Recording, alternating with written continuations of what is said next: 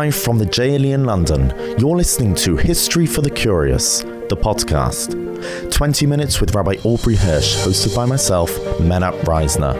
Join us as we cross continents, sail through the centuries, tracing lives, uncovering events, and following epic journeys to reveal the untold stories and the mysteries that have impacted our history and shaped us into who we are today. And good evening, welcome to a brand new two-part series, to which we have invited a very special guest speaker, Rabbi Shraga Feivel Zimmerman, who I'll be giving a brief intro about later. We're very honoured to have you, Rabbi Zimmerman. Thank you very much for taking out of your valuable time to be with us tonight and enhance the podcast. Rabbi Hirsch, we're going to start with you to give us a bit of a historical background. What subject do we have on tonight? So the topic is a 13th century scholar who everybody has heard of, but nobody knows. Various Rishonim are famous to the average Jew, like the Rambam or Rashi. Some might be known for certain rulings, like Rabbeinu Tam, the mezuzah, tefillin, the time of Shabbos. Some are more advanced or only known to the sort of Talmudic scholars, the Ritva, the Rashba. But one is known for an event which occurred at the end of his life, towards the end of his life, but really his fame rests on his writings and his enormous influence on halacha to this very day, which are the mainstay of Ashkenazi halacha. He is the Maharam of Rotenberg. So, who was he? The era of Baalei Tosfos, who recorded their notes on the side of the Talmud, was not confined to one country or even one century. It stretched over 200 years, and the Maharam Rabbi Meir was the last of them. In fact, within a few years of his death, no sages of note would live in Germany probably for more than 50 years because of the persecutions. He was born around 1215 in Worms in Germany to a family of scholars, many of whom in fact were leaders in Kehillos. In his responsa, he mentions 2 uncles and 12 other relatives, all bearing the title Harav, which back then was reserved for scholars of high standing or heads of yeshiva. And Rabbi Meir often quotes their opinions. His father, Rabbi Baruch, was a member of the Beis Din of Worms. At the age of 12, he is sent to learn with the Or Zarua in Würzburg for 6 years or so. He then goes to Mainz, and finally he goes to France, where he learns under great Baalei Tosfos such as Rabbi Yechiel of Paris. And therefore, the Maharam was in France in 1240 when his teachers took part in the infamous disputation with the apostate Jew Nicholas Donin regarding the Talmud, which, once again, will have to be a podcast. And the Maharam was still there 2 years later in 1242 when he witnessed the public burning of many Gemaras, on which occasion he wrote his Kinnah, Shaili Srufa Ba'esh, which we read on Tisha B'Av. And shortly afterwards, the Maharam returned to Germany. Where is Rotenberg? Southern Germany, towards the Rhineland. Now, his studies under these distinguished Baalei Tosfos left a major imprint on his derech halimud way of learning, but so too did the teachings of what are called the German pietists, the Chasidei Ashkenaz, such as Rabbi Yehuda Chosid, his Talmud, the Rekeach, under whom Rabbi Meir's father had learnt. And within a few years, Rabbi Meir is settled in Rotenberg, and he's there for basically the next 40 years until 1286. And students came to his yeshiva from all over Germany and neighboring countries, and his house was probably provided by the Kehillah because it contained 21 rooms, which included a Beis HaMedrash and a room as in lodging for his students. And his fame as an authority spread. In 1249, there was a serious argument, a dispute between the communities of Bohemia and Moravia regarding payment of taxes, and the matter was referred to him for final settlement, even though he was not yet 35 years old. And for nearly half a century, he was basically the de facto Supreme Court of Appeals for Jews of Germany and Austria. So you have Rabbonim and Botei Din sending him their questions, and about 1,000 of his answers have survived, which is more than the combined number of all other Balei Tosfos. Well, so I guess we know more about his life as a result. Yes and no. You see, the problem is that often responsa are printed anonymously, which means that all the personal information about the questioner and even the name of the town are being removed. There are exceptions to this, which we'll learn about next week. But yes, we do have some information as a result. Is there a reason why his of all survived? Because he lived at a time where a lot of questions required to be answered. Once again, we'll get more into the nature of his responsa, and from that you'll work backwards, so to speak. Now, halacha l'maisa, the things that we do. So famously, regarding Rosh Hashanah, he is the one that ruled that since there are different opinions whether Rosh Hashanah is considered, whether both days are considered one long day or two separate days, so we can say Shechianu at Kiddush on both nights, but you have to wear a new garment or have a new fruit. That's his halachic ruling. The Torah writes that the Maharam ruled that the person should not wear his tzitzis on Shabbos in a public domain because the tzitzis nowadays don't include techeles, and therefore potentially the big biblical mitzvah no longer applies. And then the Torah adds, but my father, the Rosh, did wear talis in a public domain on Shabbos, even though he was a student of the Maharam. Contrary to popular legend, he held no official position during all these years as the head or chief rabbi of German Jewry. He wasn't elected by the communities, he wasn't appointed by the emperor, although his responsa do reveal a great deal about the Jews of his time. One particularly tragic question came from a Jew in Koblenz who wrote that he had killed his entire family to prevent them falling into the hands of a Christian mob. We will come back to the particulars of that question. The Maharam, all in all, wrote Tosfos to 18 different tractates, sechtas of the Talmud. In fact, most of the Tosfos in Yoma are his. And he wrote commentaries to the Mishnah in the Mishnayos of Zroim and Taharis. He wrote halachas of the laws of Eruvin, of Brochus, of Shchita, wording of Ksuba. He has quite a few responsa dealing with Ksubas. So he is an enormous influence in terms of his own writings. Do we know who any of his students are? Many of them became leaders of communities, but actually his most famous students are the ones who wrote. They recorded him and his actions everywhere, at home, in shul, even in prison. Their svarim are the Mordechai, the Hagos Maimonis, the Tashbetz, and the Rosh. And between them, they record not only his rulings, but his own particular practices, particularly the Tashbetz, who wrote and had his sefer copied in Germany, in Austria, in Poland, and many of the details were incorporated into the Shulchan Aruch.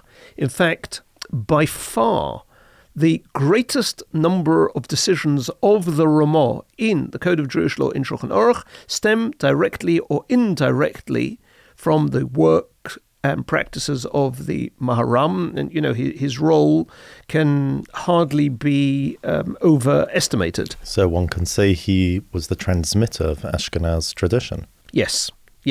Although interestingly, he often quotes the Rambam and the Rif, who are both Sephardi.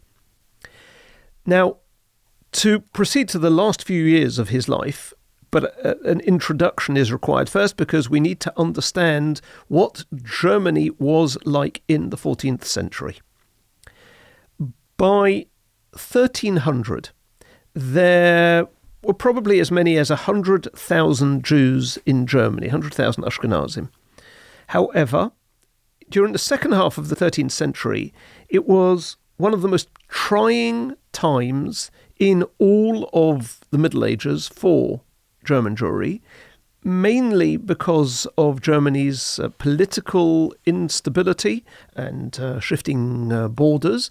There was an ongoing struggle between the popes and nobility and central government, and that meant that the provinces, the German provinces, were plunged into almost constant political and territorial conflict. The German emperors saw themselves as the successors of the Holy Roman Emperor, and the popes claimed that title for themselves, and they responded with, excommunication to the emperor. Now, after the interregnum in the 13th century, during which time no single ruler was able to control Germany, Rudolf of Habsburg ascended to the throne as emperor.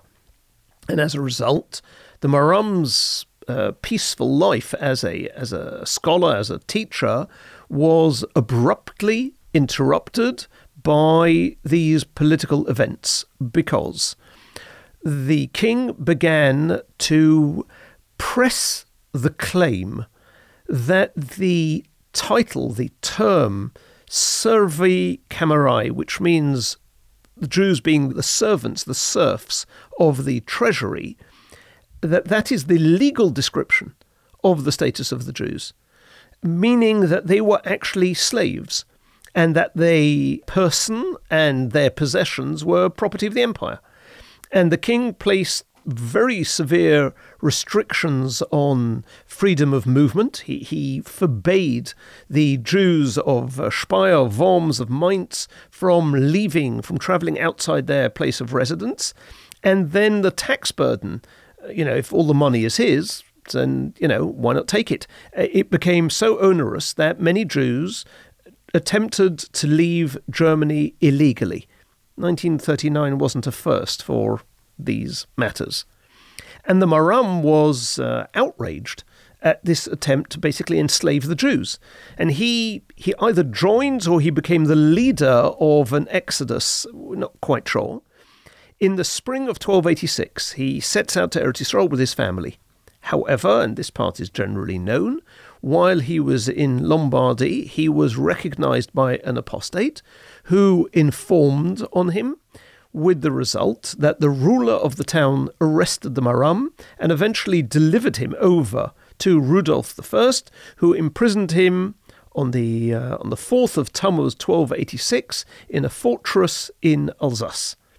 And that brings us to the tragically known fate of the Maharam, his long captivity and his eventual death in prison, because the king demanded an enormous ransom for his release, and the Maharam therefore remained imprisoned for 7 years. During that time, he continued to write his commentaries until his death on the 19th of Iyar in 1293.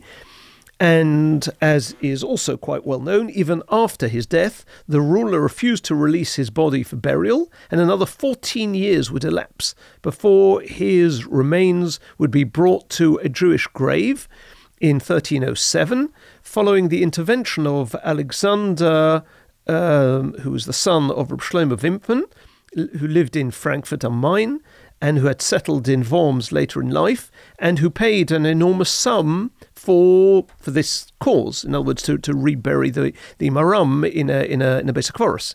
Do we have the writings that he was writing in jail? Do we know of them? Yes, we do. And we have more than that.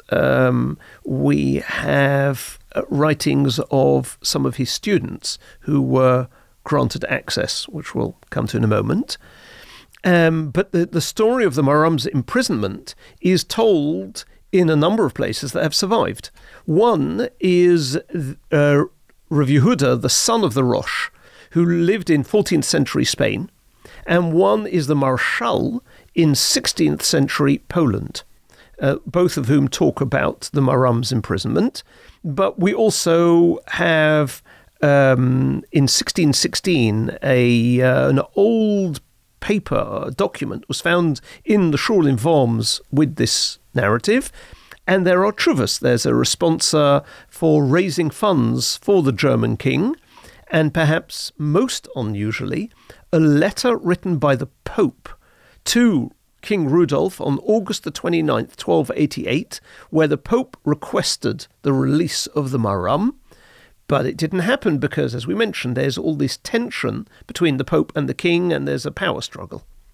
Now, the Jews made great efforts to release their teacher. At one time, they agreed to pay £23,000 in weight of silver to the emperor, but he wanted it as being tax. In other words, they owed him this money. And he wanted them to admit the right of the emperor to tax them. But this would really amount to the idea that they were slaves. So it never happened. And coming back to your point, he did continue to write. He wrote truvas, he wrote responsa in jail. Occasionally he mentions that he doesn't have the required text, so he's doing most of this from memory. And therefore he can't sometimes fully research a particular issue, and if the questioner finds this being addressed elsewhere, then he should follow that approach rather than the one that the Maharam has decided or recommended. How did he manage to smuggle his response out of jail? Surely they wouldn't have let that. So, for reasons that we're not entirely clear about, he was occasionally allowed to have visits by two of his main students, the Mordechai and the Hagos Maimonides, who were actually brothers-in-law. Whether this is a result of bribes to the jailers or pressure from other authorities, or simply the king wanting to show that his captive was still alive, it's unclear. We do know that the Rosh didn't visit him and probably had a low profile for a number of years in Germany because he was basically next on the kidnapping list. And we have from the Maharam himself, for instance, he carried on writing his commentary to Taharis in jail, to those Mishnayos.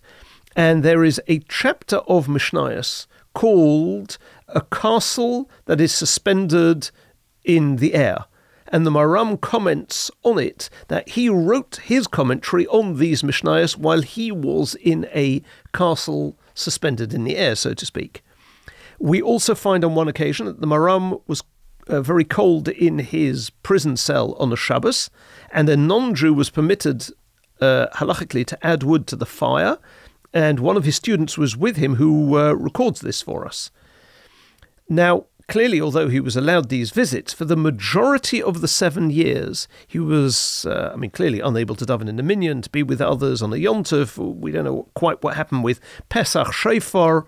What about kashrus? So the diet was far easier to maintain. They weren't necessarily going to provide meat for a prisoner, and the diets generally back in those days were far more basic, mundane. So, yeah. Now, despite all he went through in those 7 years, he does on one occasion he wrote, Shevach v'halel to Hashem, praise to Hashem, who has not removed his chesed from me, and even in darkness has been a light.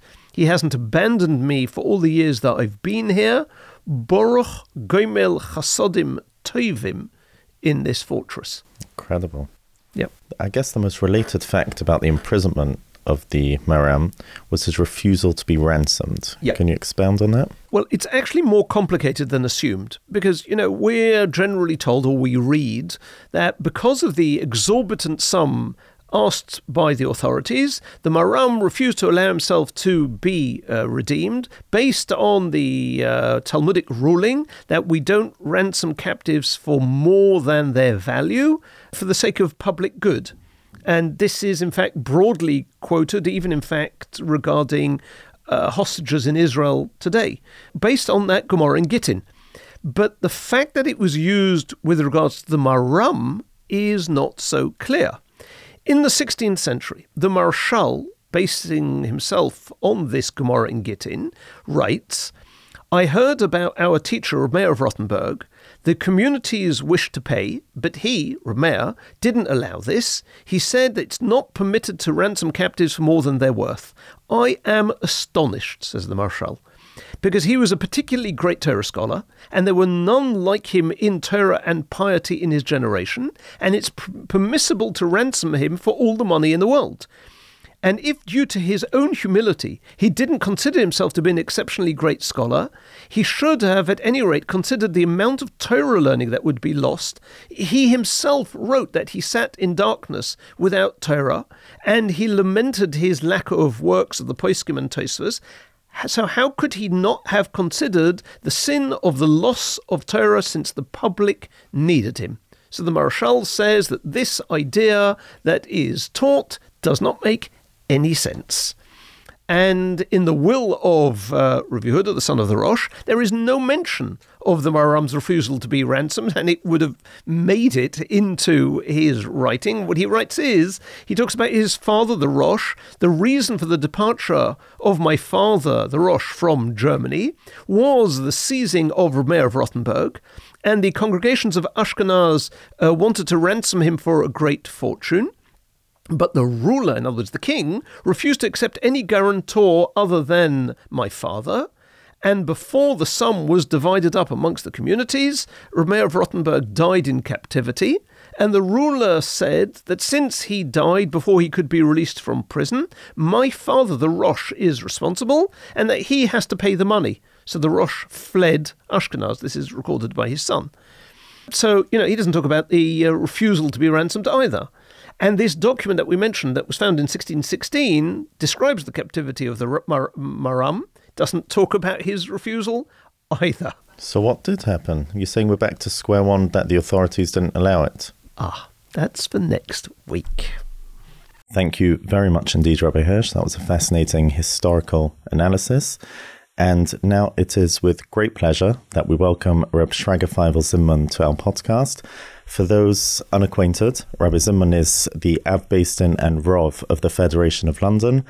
Previously, he was the Rov of the Gateshead Killer for approximately 10 years, which is where I first had the schus to meet him. And prior to that, he was a Rov in Monsey, New York, and a member of the Beis Din there. So we invited the Rov to this series to share some of his vast knowledge of Shulchan Aruch and trace some of the halachic decisions of the Maharam and the wider outcomes in halacha nowadays. Over to you, Rabbi Zimmerman. Thank you for joining us. Okay, good evening. Now that you've heard the fascinating history of the Maharam of Rotenberg, I would like to take a few of his unique halachic rulings in Choshen Mishpat, the laws of financial matters, and I'm going to concentrate on rulings where he has an individual opinion against all other opinions, and show how we either follow that opinion or at the very least take it seriously in account. The Gemara in Bava Metzia says, if you hire a worker and then you back out on him before he starts working, all he can do is have complaints. He's entitled to complain about you, but he has no claim against you if there was no contract signed. The Gemara says that that's only if he didn't start working or he didn't start traveling towards the work. If he has traveled towards the work or he has begun to work, that is considered a binding contract and you have to pay him. This is a Shulchan Aruch in Choshen Mishpat, Siman Shin Lamed Gimel. In Sif Beis in Shulchan Aruch, there's a qualifying factor on this. He says this halacha, that if you didn't start to work and you back out, you have no debt to the employee, is only if he wouldn't have had another job. But if he had another job and he gave that job up because of your offer, then you have to compensate him for the loss of the other job. You don't have to compensate him fully because he didn't have to work, but he has to be compensated. And this halacha is based on a question of Tosfos. The Gemara, when the Gemara says that if the employer backs out on the employee, he has no claim against him. He says, what do you mean? You're a mazik. It's called dina de garmi. It's almost direct causation of loss because the worker could have worked somewhere else that day. And because of this question, Taisus says, and the Rush paskins like that it must be talking about a worker who does not have another job. And therefore he didn't lose anything because of you. Because if he would have lost another job because of you, you have to compensate him. The Ritva says the same psak for a different reason. He says when you offer someone a job, you act as a guarantor that he's going to have his livelihood. And if because of your offer he loses some other form of livelihood, you have to pay that as a guarantor. The Nesivus HaMishpat says that this is a takana, an ordinance of the Chachamim, that you have to compensate someone for lost work. This is found in the Shulchan Aruch Siman Shin Lamed Gimel Sif Beis, a ruling with no one who disagrees on it.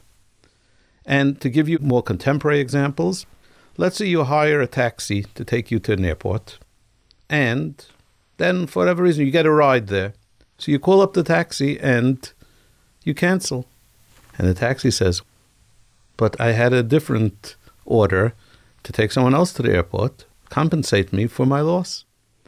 You make an appointment by a doctor and you block up a half hour of his time or in a lab.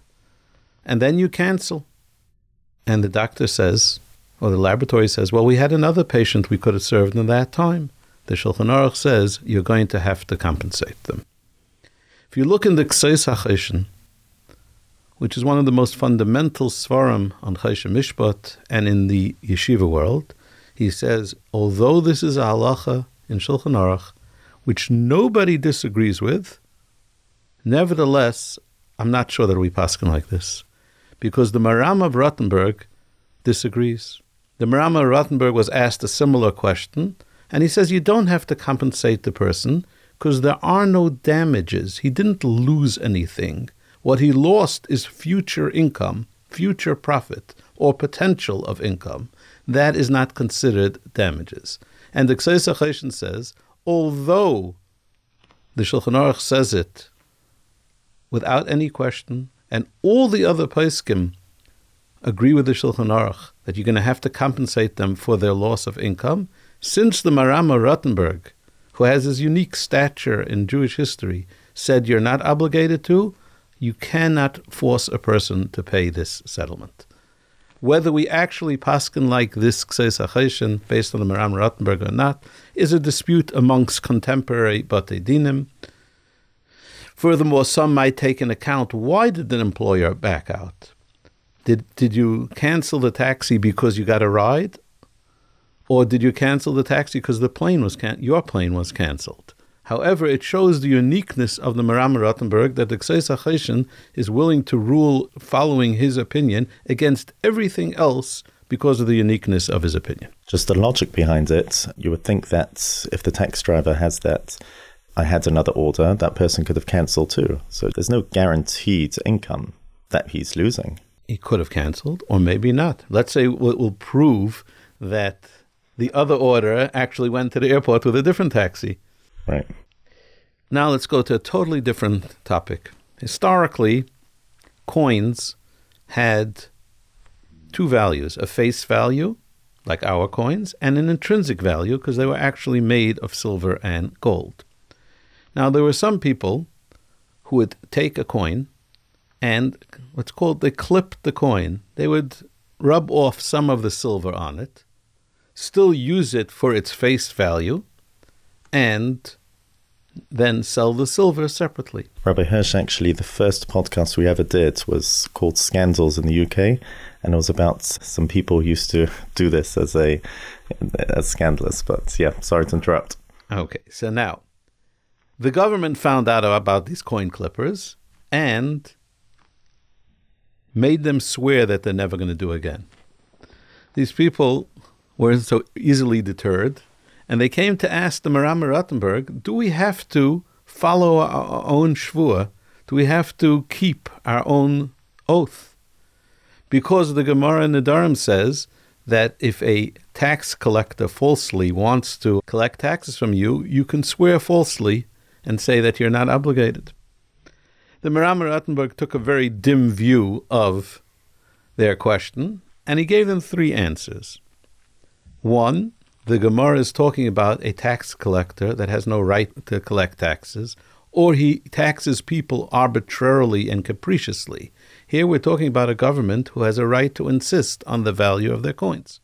Number two, put aside the shvur, put aside the oath that you made. It's plain geneva. You're stealing from people when you clip their coins and they think it's worth more than it's really worth. And finally, he says that I think that these people should be publicly beaten because they are harming the Jewish community. When such coins circulate within the community, it brings the community into disrepute, and they might even be all investigated and accused of clipping coins. And therefore, they should be, rather than being applauded, they should be beaten. Can I just ask on the first thing the Rav said from the Maharam, who decides what's called a correct tax of the government? If the government is entitled to rule, and it's applied fairly to everyone, this is the Gemara in Nedarim Daf Chav Ches of Dina de Malchus Dina. The contemporary example of this is a Ramah in Siman Shin Pei Ches Sif Yud Beis. The Ramah says, if people are counterfeiting money, Jewish people are counterfeiting money, the Jewish community is allowed to hand them over to the authorities. You should warn them first to stop, and if they do not stop, you should hand them over to the authorities. What is the basis of this halacha of handing people over to the authority? If you look in the Mechaber in Sif Yud Beis, it talks about someone who is a meitzer l'rabim, someone who is a public menace. And it says someone who is a public menace should be handed over to the authorities. People who steal, people who curse others, hurt others, child abusers, they should be handed over to the government. However, it's interesting to note, when the Ramah quotes this psak, which is based on the Maharam, he says you should warn the person first. The Mechaber, when he says that a public menace should be handed over to the authorities, doesn't say anything about warning the people. And to explain this Ramah, I'll tell you a story. When one learns to be a Rav or a Dayan, besides learning text and book knowledge, one has to do shimush, or one has to intern by other senior Rabbanim to see how they operate. And one of the people I merited to intern by was called Rav Moshe Halberstam, who's a famous Dayan in Yerushalayim. And someone once came into him and asked him the following question. When you come off Kvish Achad, which is the road from Tel Aviv to Yerushalayim, there is a very sharp U-turn to go into the neighborhood of Givat Shaul. Now, you cannot make the first right, because the first right, the traffic goes in the direction out of Givat Shaul. So you have to make the second right, go all the way up the block, and then make another right to go down into the neighborhood of Givat Shaul. Well, there was a person who lived on the first block, and he habitually would get off the highway and drive the wrong way up a one-way street to get to his house, simply to save himself time. And they came into Rav Halberstam when I was interning there, and they asked him a question. What should they do with this person? Should they tell his wife? Should they tell his employer? Or should they tell the police? And Rav Halberstam smiled and said, I want you to go tell him that Rav Halberstam said that if you do it once again, Rav Halberstam paskin that they should tell his wife, his employer, and the police. And after that, he turned to me and he said, this is what the Ramah meant based on the Maharam of Rotenberg. It's interesting to note that a public menace, it doesn't say anywhere that you have to warn him. By the case of the counterfeiter, it says you do have to warn him. And he explained as follows. A public menace is doing an act of damaging other people. A counterfeiter is not interested in harming other people, has no intent to harm other people, just wants to enrich themselves. That's number one. Number two, the harm to other people is just a possibility. It's not automatic, nor is it direct. Therefore, the Ramah, based on the Maharam of Rotenberg, although he's quoting someone else, says you should warn him first. But if he doesn't stop, he is a Meitzel Rabbim.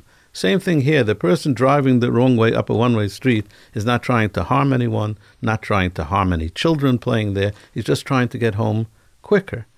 The harm is a potential harm. He drives slowly. He's a careful person. But nevertheless, since it could potentially cause harm to the public, you have to warn him. And if you don't, and if he doesn't listen to the warning, hand him over to the authorities. Whether the authorities are the government or his wife or maybe his employer, try all three. Would we consider anti-Semitism as being a mazik l'rabim? Because it can have devastating effects, but it's not actual damage? Because I'm thinking of an example like tax evasion. It's not direct damage to other people, but that can lead authorities to possibly... Tax evasion has many different levels, but counterfeiting is the example of something that will cause it. Now let's go to a totally different part of halacha. When you have a din Torah, you have a claimant who calls a defendant or a respondent to a din Torah. Who gets to choose the venue?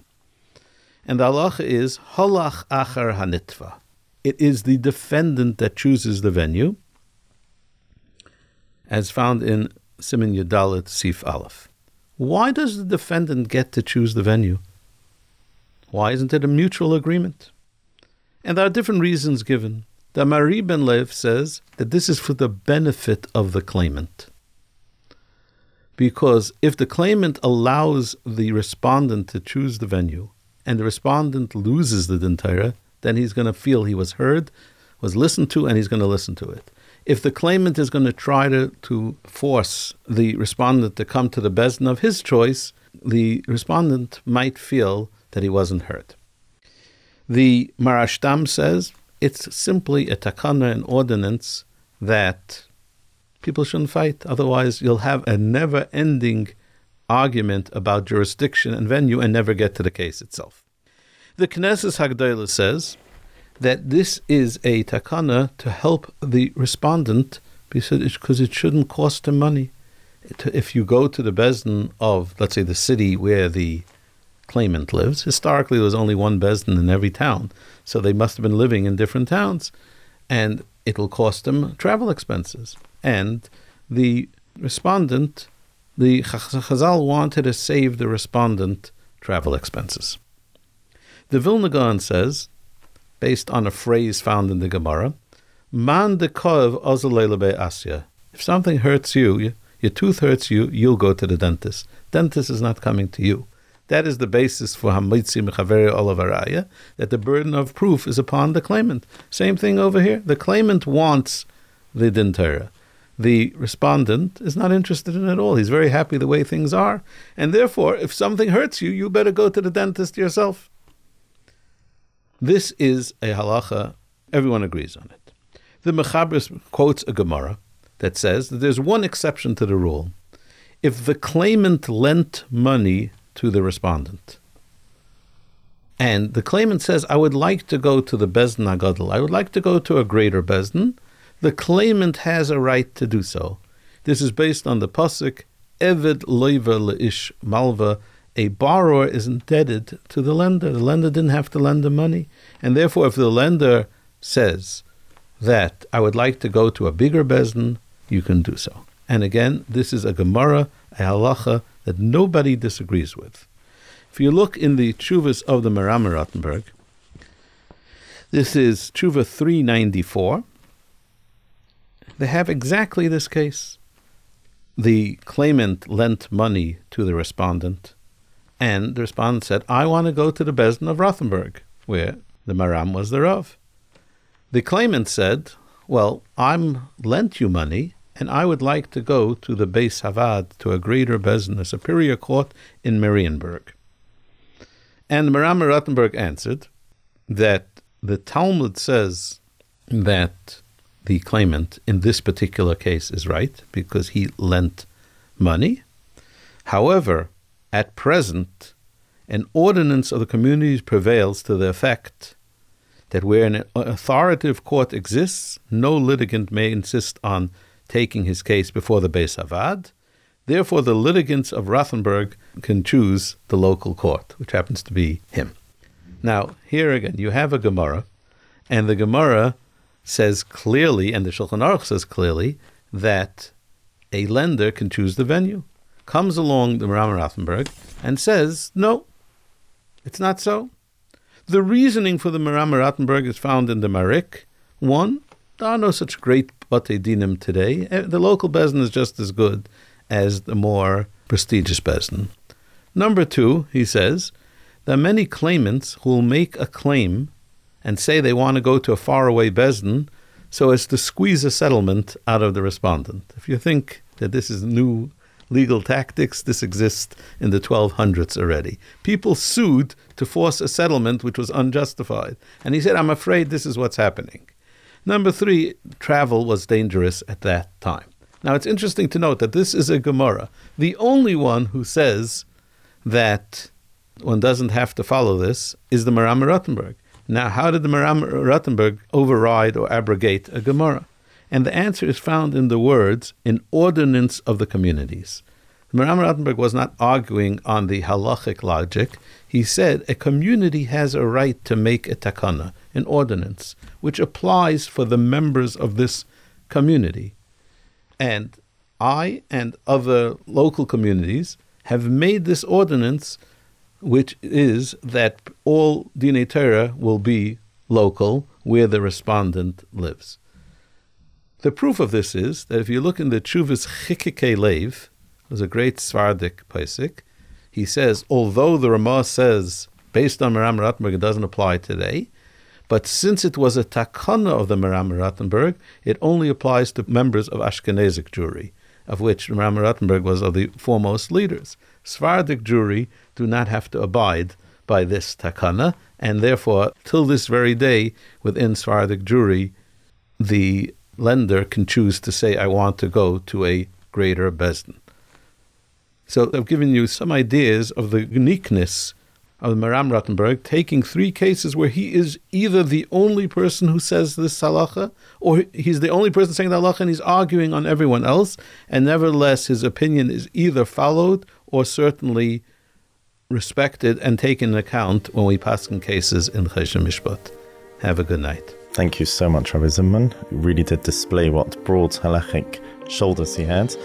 And thank you, Rabbi Hirsch, for before. It really was an honor to host you here. Rabbi Zimmerman is a close friend of J.L.E. and a rabbinic consultant on all the various questions that come up. So thank you for taking the time. And as usual, please send any questions, any feedback, any reviews to podcasts@jle.org.uk. And looking forward to see you next week, Rabbi Hirsch, for part 2.